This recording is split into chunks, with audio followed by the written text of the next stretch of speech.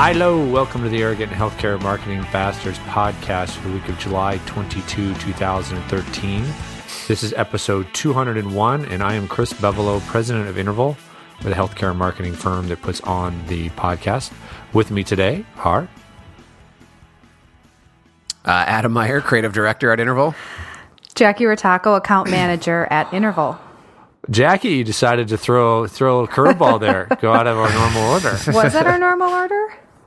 Well, I think we've established usually that you go first, ladies first. Oh, Yes. all right. Well, I like that program much We're a better. chivalrous organization. Yes, that's okay. I just virtually pointed instead. Yes, that was awesome. Nobody could see that but us. All right, so I do have a strong feminine side, so it might make sense that I go first. True dat. This is true. This is true. Prosthetics. That's all I have to say. I have feminine prosthetics. Is that what you're saying? I didn't say feminine or masculine. I just And we're off track already. prosthetics. Well, we've got a show title. Yes, we do. Prosthetics. All right, couple of notes before we've got some good stuff to dive into, so I want to make sure we have time to get to it all.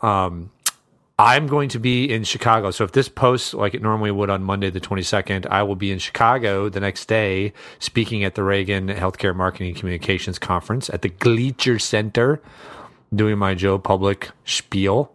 So if you are on the fence about attending and you hear this Monday afternoon, not too late to sign up. We'll provide a link. Also want to thank everybody who joined us for our live podcast. That was a lot of fun last week. Mm-hmm. Got good feedback on it. And as a follow-up, we are going to be doing more of the live streaming and the tweet chats. We're not doing that today only because we still need to get some equipment and figure some things out to make sure it runs as smoothly as possible. But we are committed to that shift in a permanent fashion. What else? Oh, and obviously, if you didn't hear last week, we are going to be at Shushmid in big and bold ways. I will be speaking there on brand architecture. We will be hosting once again, I believe, the third annual Branding at the Bar, possibly the most popular event at Shushmid. I think if you polled people, I think you might find that. Like us. If you polled us. If you pulled us, yep. But we're also going to be, for the first time, having an exhibit at Shushmid. We've never done that before. We're not exhibit types of people. But we're going to do it this year, and we're going to use it as a format to broadcast this show from Shushmid. That's how we're going to be stationing. Can you station an exhibit? That's how we're going to be stationed at an exhibit. That's how we're going to show up. So that's the experience we're going to deliver. So that's going to be a blast. We'll tell you more about how that's going to work as we get closer. We're going to be looking for guests to join us in booth while we're broadcasting. Obviously, you're going to have to be at Shushmid to be a guest. But if you're planning on attending, let us know that. And if you'd like to be a guest, we will slot you in. Mm-hmm. So I think that's it for the notes. Anything I'm missing? That's a lot. It is a lot. What's going on? Okay, so let's talk about a big deal in our biz right now, and that is the state insurance exchanges, which are starting to come online. If I'm not mistaken, by law, they have to be online by Jan 1, 2014. It's coming up. So available in all states by then. Now, what you may be hearing in the news is there are a lot of states that have opted not to build an exchange, which means the federal government will build it for them. So it's possible that gets delayed just because we're starting to see delay in other ways with this law. But the story, which we first saw saw it on Kaiser Health News, but I'm sure it's been everywhere. You've got states that are now starting to advertise these exchanges that are out there. And we'll provide a link to this story. Actually, it's a blog post in their Capsules blog. But it does a good job of explaining how 4 states are tackling it: Kentucky, Colorado, Oregon, and Connecticut. What I think is interesting about this, and I'll let you guys weigh in, they have examples of the ads where they point out in here that the ads go out of their way to avoid any mention of the law, and certainly any mention of the word Obamacare, and any mention that there's a requirement to have insurance. So the ads are really more positive. Hey, now you have this option that you didn't have before. It's great for people who haven't been able to get insurance because it's too expensive or because they've been denied for pre-existing conditions. So their take at this stage is very positive. It's not punitive or even threatening in any stretch of the imagination. Did you guys get a chance to look at the ads that they had there posted? Yeah. Yeah. Go ahead, Adam. Yeah. I was going to say Kentucky's was long as hell. I mean, that was Yeah, like... I gotta quit. Was that an ad, do you think? That's got to be like the web version. Like Yeah. that's the unedited web version. For TV, they probably have like a 30-second, I'm guessing, or 60-second version of it, or even shorter. But that one was kind of, I mean, the one that they embedded here from that Kaiser embedded was that one in it. I honestly, I mean, I stopped at about a minute and a half because I was like, all right, I get the point. Same here. Watch the other ones too. Let's see. I forget. Denver or Colorado's, I thought. Yeah, well, that was the sports themed one, right? With the woman going nuts in the locker room with the Right. dude, they're all celebrating and blowing champagne all over the place. I don't know. That one rubs me the wrong way just because it seems kind of cheesy Yeah. like it misses the mark somehow. It's like what is the celebration, that particular portrayal of celebration just doesn't seem to connect. What state was the one with the dots in the background?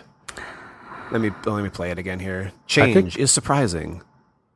That would have been Connecticut. That's Connecticut. Connecticut, yeah. Oh, okay. Yeah. Connecticut, as my fourth grade teacher would have said. That one, what I thought was interesting in that one is that, and this is probably like for legal reasons I had to say it this way, but you know, the whole point is that healthcare is accessible to everyone, but like one of the first lines is almost everyone can have healthcare now, and it's just kind of like, well, who doesn't get it exactly here? So that one, I was just kind of like, right off the bat, I was like, well, that's not reassuring at all, because you know, if you're someone who's struggled to get healthcare in the past, the first thing you're going to assume when you hear that is, well, that excludes me because I'm the one who's had trouble with it. So I don't know, maybe they should have just bit the legal bullet there and said everyone, but I don't know, maybe that's just misleading to do that. So the one that I actually did, so there's 3 or 4 I wasn't that big on. I did kind of like the Oregon one, Yeah, same here. which was the one. It was simple production, but good production. It's a catchy song, so it's going to be one of those commercials where, you know, you can be washing the dishes with the TV on in the background, and it comes on, and you're going to know what it was. Well, and plus it's not just a jingle; it's singing a song that has a message to it. But it feels right for Oregon. I mean, anyone listening to the podcast is going to have to go listen to it, obviously. But the jingle feels Oregon-y to me. You know, I kind of, when I think of Oregon, you know, the first thing that pops into my mind is like Oregon Trail. So I'm kind of thinking of the whole like covered wagons and folk music type thing. And Yeah, folk music. Folk music, Yeah, probably it's a more It's than Portlandia. It's totally Portlandia. Yeah, but I don't go. For me, I don't go to Portland when I think. Like I said, I haven't watched that show. I've heard it's really good, and I'm anxious too. But you know, the first thing that comes to mind is Oregon Trail, and I'm thinking covered wagons and dysentery, and you know, Really? Wow. That's so so interesting. I kind of go to this, but I connect kind of old school folk music to kind of that old school covered wagon feel. So anyway, it connected. It made a connection with me on that side. Well, you know what's interesting about that, Adam, is I completely did not see it that way, and that was part of the thing I was going to point out is that I mean, Portland is like the capital of hipsters. That is what it is, and this completely came off as like a hipster take. Like it's a woman in a flower dress playing an acoustic guitar, and you know, there's like a organic farm behind her and all this. I mean, it's just like dead on hipster. And I think that people in Oregon, it's very similar to Washington, and then you've got Seattle, which is a very progressive, very liberal city on the coast. Portland is somewhat the same way. Portland's not exactly on the coast, but it's near it. So you've got that side of the state. The rest of the state is very, it's more like Wyoming, very conservative. It's the opposite of hipster. It's the opposite of liberal. And so what I wondered is that add to hipstery for the rest of Oregon? The people out on the ranches going, you know, okay, great. Obviously this is for the people in Portland. But maybe they don't care about those people, because my other point I'm going to get to in a little bit is the political taint of all of this. But it's interesting that you did see it as more of a Western, kind of the old school Western. I didn't see that at all. But And I know Jackie wants to say something here too, so I don't want to keep jumping in. Why don't you say your thing first, then I'll comment on that. Well, the one thing I was just going to note, I really like that ad, but I just think it's really interesting the difference in messages in all these ads. This one hardly talks about, I mean, besides when they put up the website at the end, I mean, it doesn't talk too much about, you know, the benefits or what this is all about, hardly at all compared to that 2 minute and 50-second one you were referencing, and even some of the other ones who got a little more in depth. I mean, they still don't mention the law or Obamacare, but I just think it was interesting how kind of surface level this one was. Yeah. It was definitely more entertainment value. That's it. Yeah, and that could be a good thing, you know, because it doesn't it doesn't speak to people being excluded like that one did right off the bat. Yeah. It's not you know, it's not 3.5 minutes long, so it's not intimidating to you know, the experience of the ad isn't intimidating. Excuse me. But I think, Chris, to your point earlier, too, I think that actually if there's one style of music right now that embodies hipsterism, if that's a word, it probably is folk music. I mean, because the whole hipster movement has got this hippie component. If you think of some of the bands out there that feel kind of hipsterish to me, I'm thinking of Monsters and Men, Mumford and that Sons. kind of stuff. Yeah, Mumford and Sons. It's all about, you know, Wilco. banjos and mandolins and that it's kind of all stuff. about banjos. That's right. I love those bands. I love them. Oh, so do I. I like them too. And I actually just bought a mandolin. Here, I'm going to hold it up. You guys can see it. Why don't you play some for us, Chris Boyer? Can you play it? Oh, that's you cool can't hear looking. us. Here, maybe I can even, Yeah. since we're... Sing us some Little Talks, one of my favorite songs of all time. Oh, yeah, that is a good one. God, so good. Oh, not Mark Cohn. You're going to kill me. That's not Mark Cohen. That's John Hyatt. Oh, it was? That's Cry, Okay, you're Cry right. Love by John Hyatt. That's right. I was thinking of Mark Cohn, which, so if you're from this area, both of those guys are like Basilica Block Party standards. And Yeah. remind me of like 20 years ago when I was, however old, at the Basilica Block Party listening to John Hyatt / Mark Cohn / name the rest of them. Can I just say real quick that Adam's set up, like if you guys could all see us right now, Adam's got like really cool guitars behind him and he plays a mandolin, and Chris and I just don't have that backdrop in our studio. No, we don't. We don't. Well, here's the other thing I wanted to talk to, because I want to get to the other ones. What I think is a shame here, maybe it's not a shame, but this is what I assume is going to happen. They obviously made a concerted effort to not bring up the law for obvious reasons. But I think one of the main reasons is because this whole thing is so politically tainted. I said this before. I just read yesterday that the House of Representatives voted for the 42nd time to dismantle Obamacare. It's just ridiculous, right? I mean, move on already. But what's sad about it is when you look at what these ads are touting, the ones that actually tout something, they're talking about more access to insurance for more people than ever before, lower cost insurance, and you don't get stopped for pre-existing conditions. I fail to see how people can argue against that. And even if you're Republican, these are market-based solutions. This is not the government offering you insurance. These are private insurers that are going to be providing that. So what's funny is the fundamental part of Obamacare, the mandatory insurance, that was a Republican idea. He basically stole it from a think tank.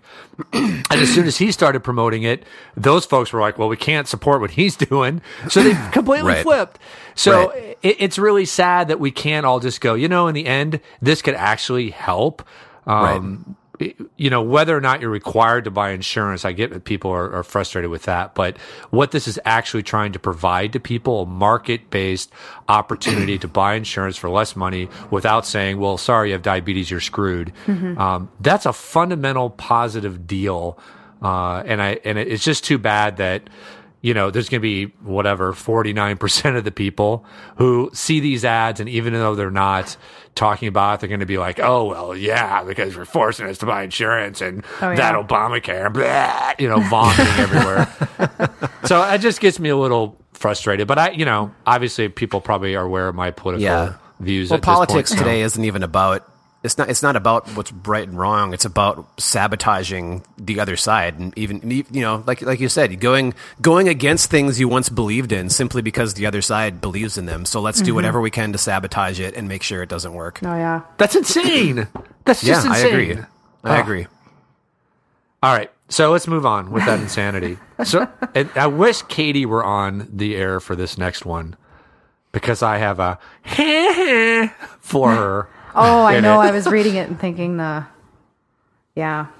So this is an article from the New York Times, Why Web Reviewers Make Up Bad Things. And it's really fascinating. So, the assumption is that when you see bad reviews, I'm sure a lot of them are legitimate, but folks are also think that a lot of them are fake, that it's a competitor. So if this is a restaurant, it could be a competitor, somebody from a different restaurant. Right. It could be disgruntled employees. It could be a pissed off ex-wife, whatever, right?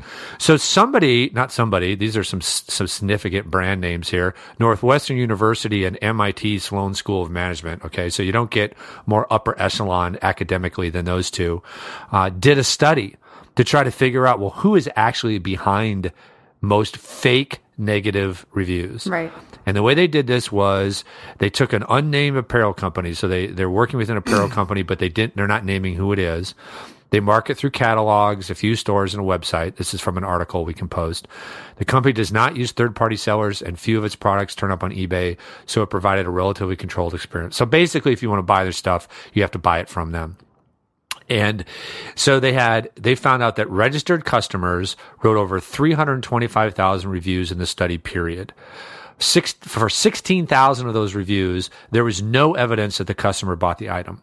So they're able to tag back the customer review to their sales records. Mm-hmm. And so in 16,000 cases, the people were saying this product sucks, but they didn't actually buy it. And what they found was those reviews are on balance much more negative. So the end result of this is that the biggest group of folks that are writing negative reviews that are fake are not competitors, are not pissed off ex-wives. They're actual customers. Yeah. And not necessarily obviously customers that bought that particular product, but what they term as self-appointed brand ambassadors. So their tweet, for some reason, they give an example of Harley Davidson, people who have Harley Davidson bikes getting pissed off that they introduced a perfume. Mm-hmm. And feeling like, well, that's a reflection on us. We're the tough Harley Davidson, out on the road. You're gonna put a perfume out there, not on our watch, Right. So folks kind of rose up about that. So that's fascinating to start with, don't you guys think?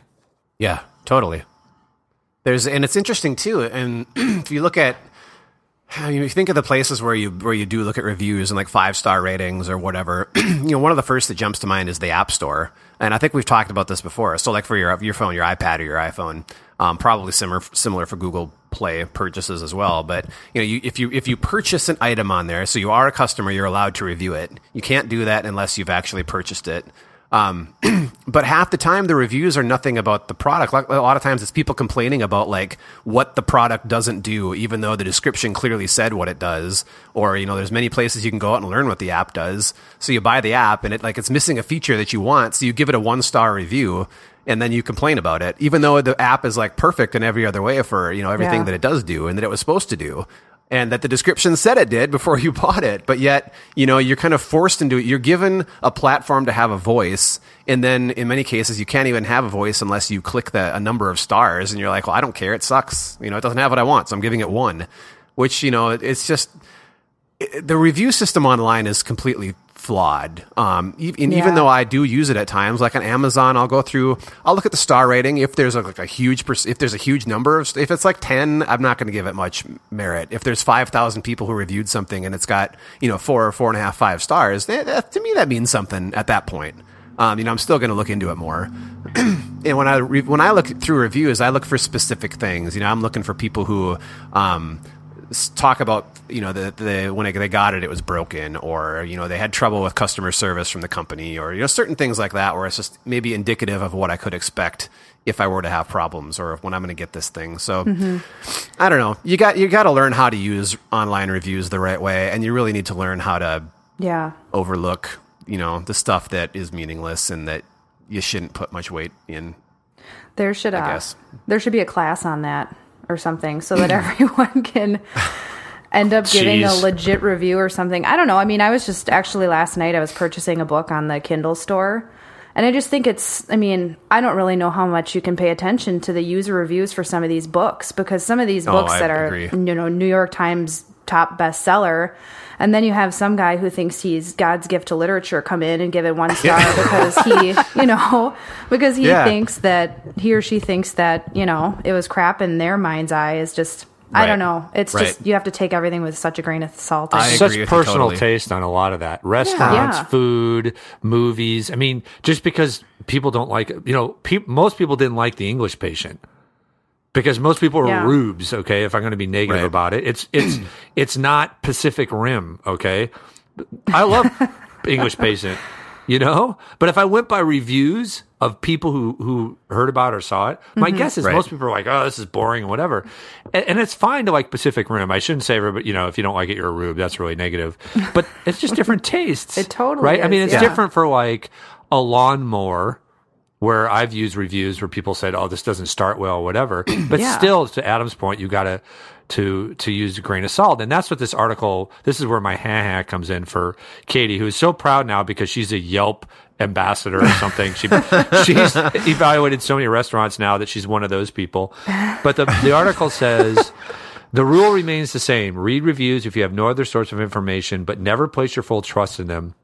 Mr. Semester, who says he has never written a review himself, follows this philosophy. And then this is the part where I just want to frame this. The other conclusion is that behavior online is too easily taken as a mirror of reality when it is nothing of the sort. What seems to be the voice of the masses is the voice of a self-appointed few, magnified and distorted. Amen, brother. Yeah. Perfect.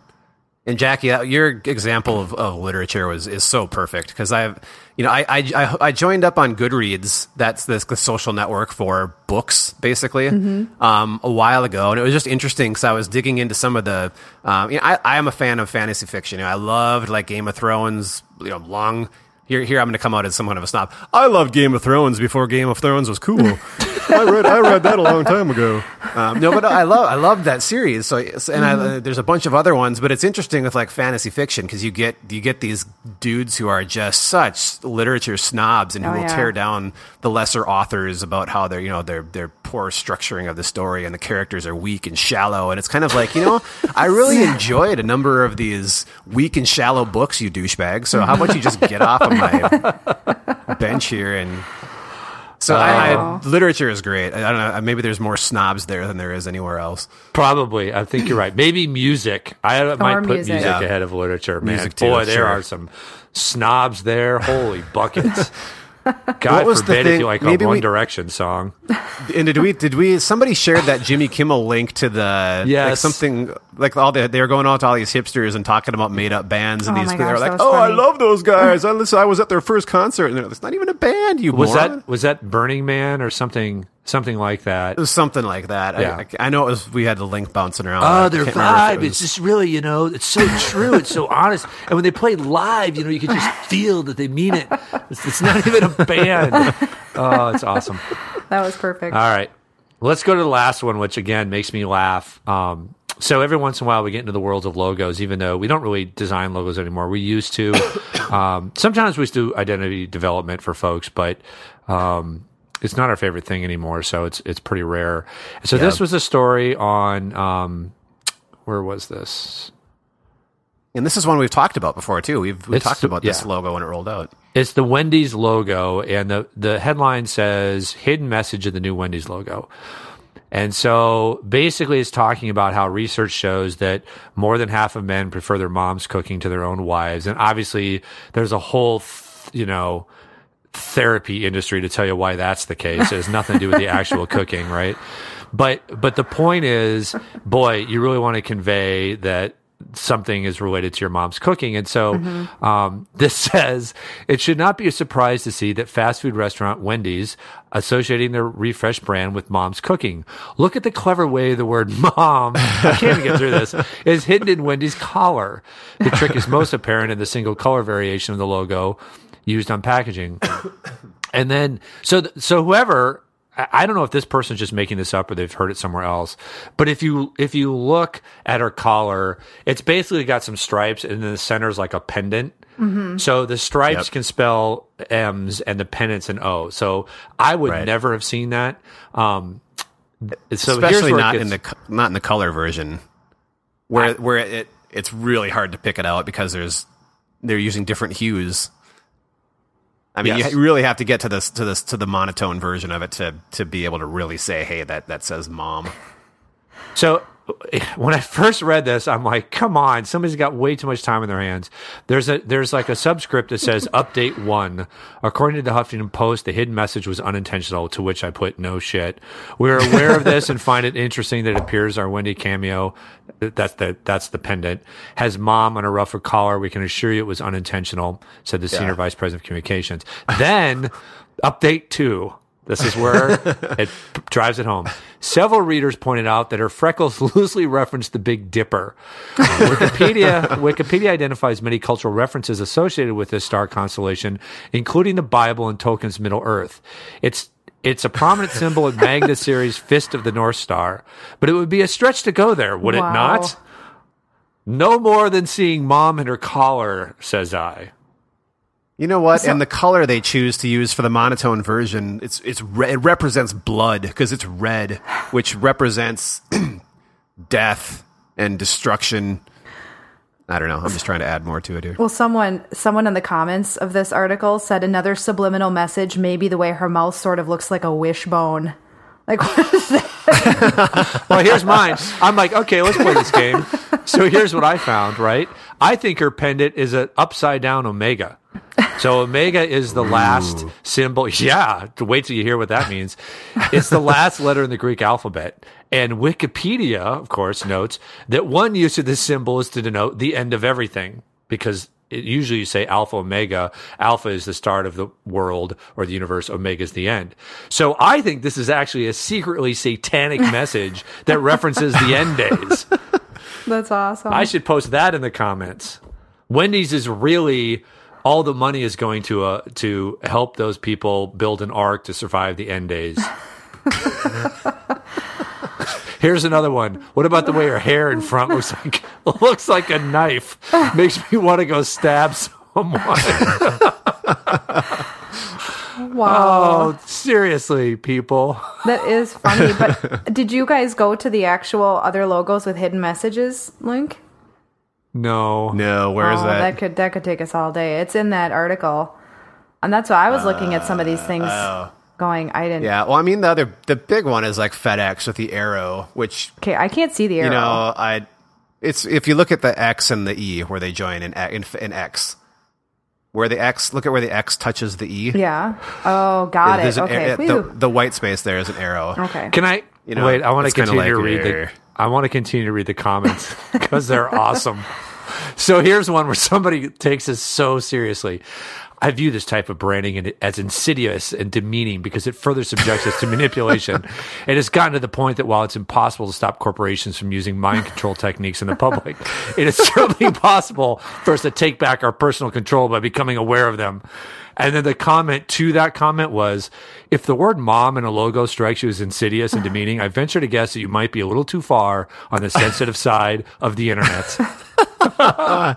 That is so awesome. God. It's hard to know if that person was a complete troll, though, too, of writing that, because that sounds like it's almost too perfect to be somebody's actual ridiculous, absurd opinion. I don't know. If you looked at her picture, I think she's got some issues. I'm looking at her right now. Yeah, she looks like a kind of a psycho. It's easy to say, oh, what's the harm, and move along. Well, the harm is that in reality, as technology improves and more invasive methods in printing their brands become possible, corporations will scramble to use them. By the time we begin to feel violated, it will certainly be too late.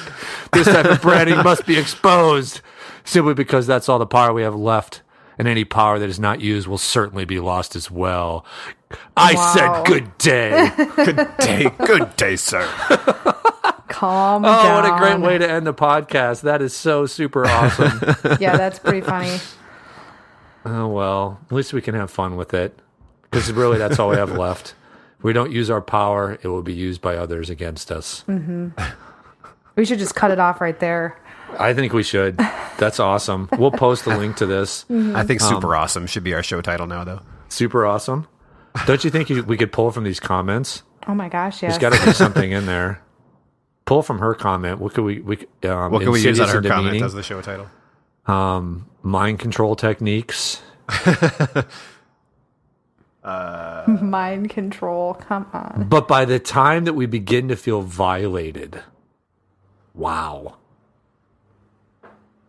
I mean, I feel violated by the NSA, so I grant her that. Yes, but I don't feel violated by Wendy's, even if they meant to, putting mom in the logo.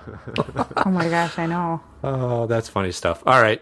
Well, we better stop there before we Go end on on a forever. high note. Yeah, we can end on a high note. So for the Arrogant Healthcare Marketing Bastards podcast, this is Chris Pevelo.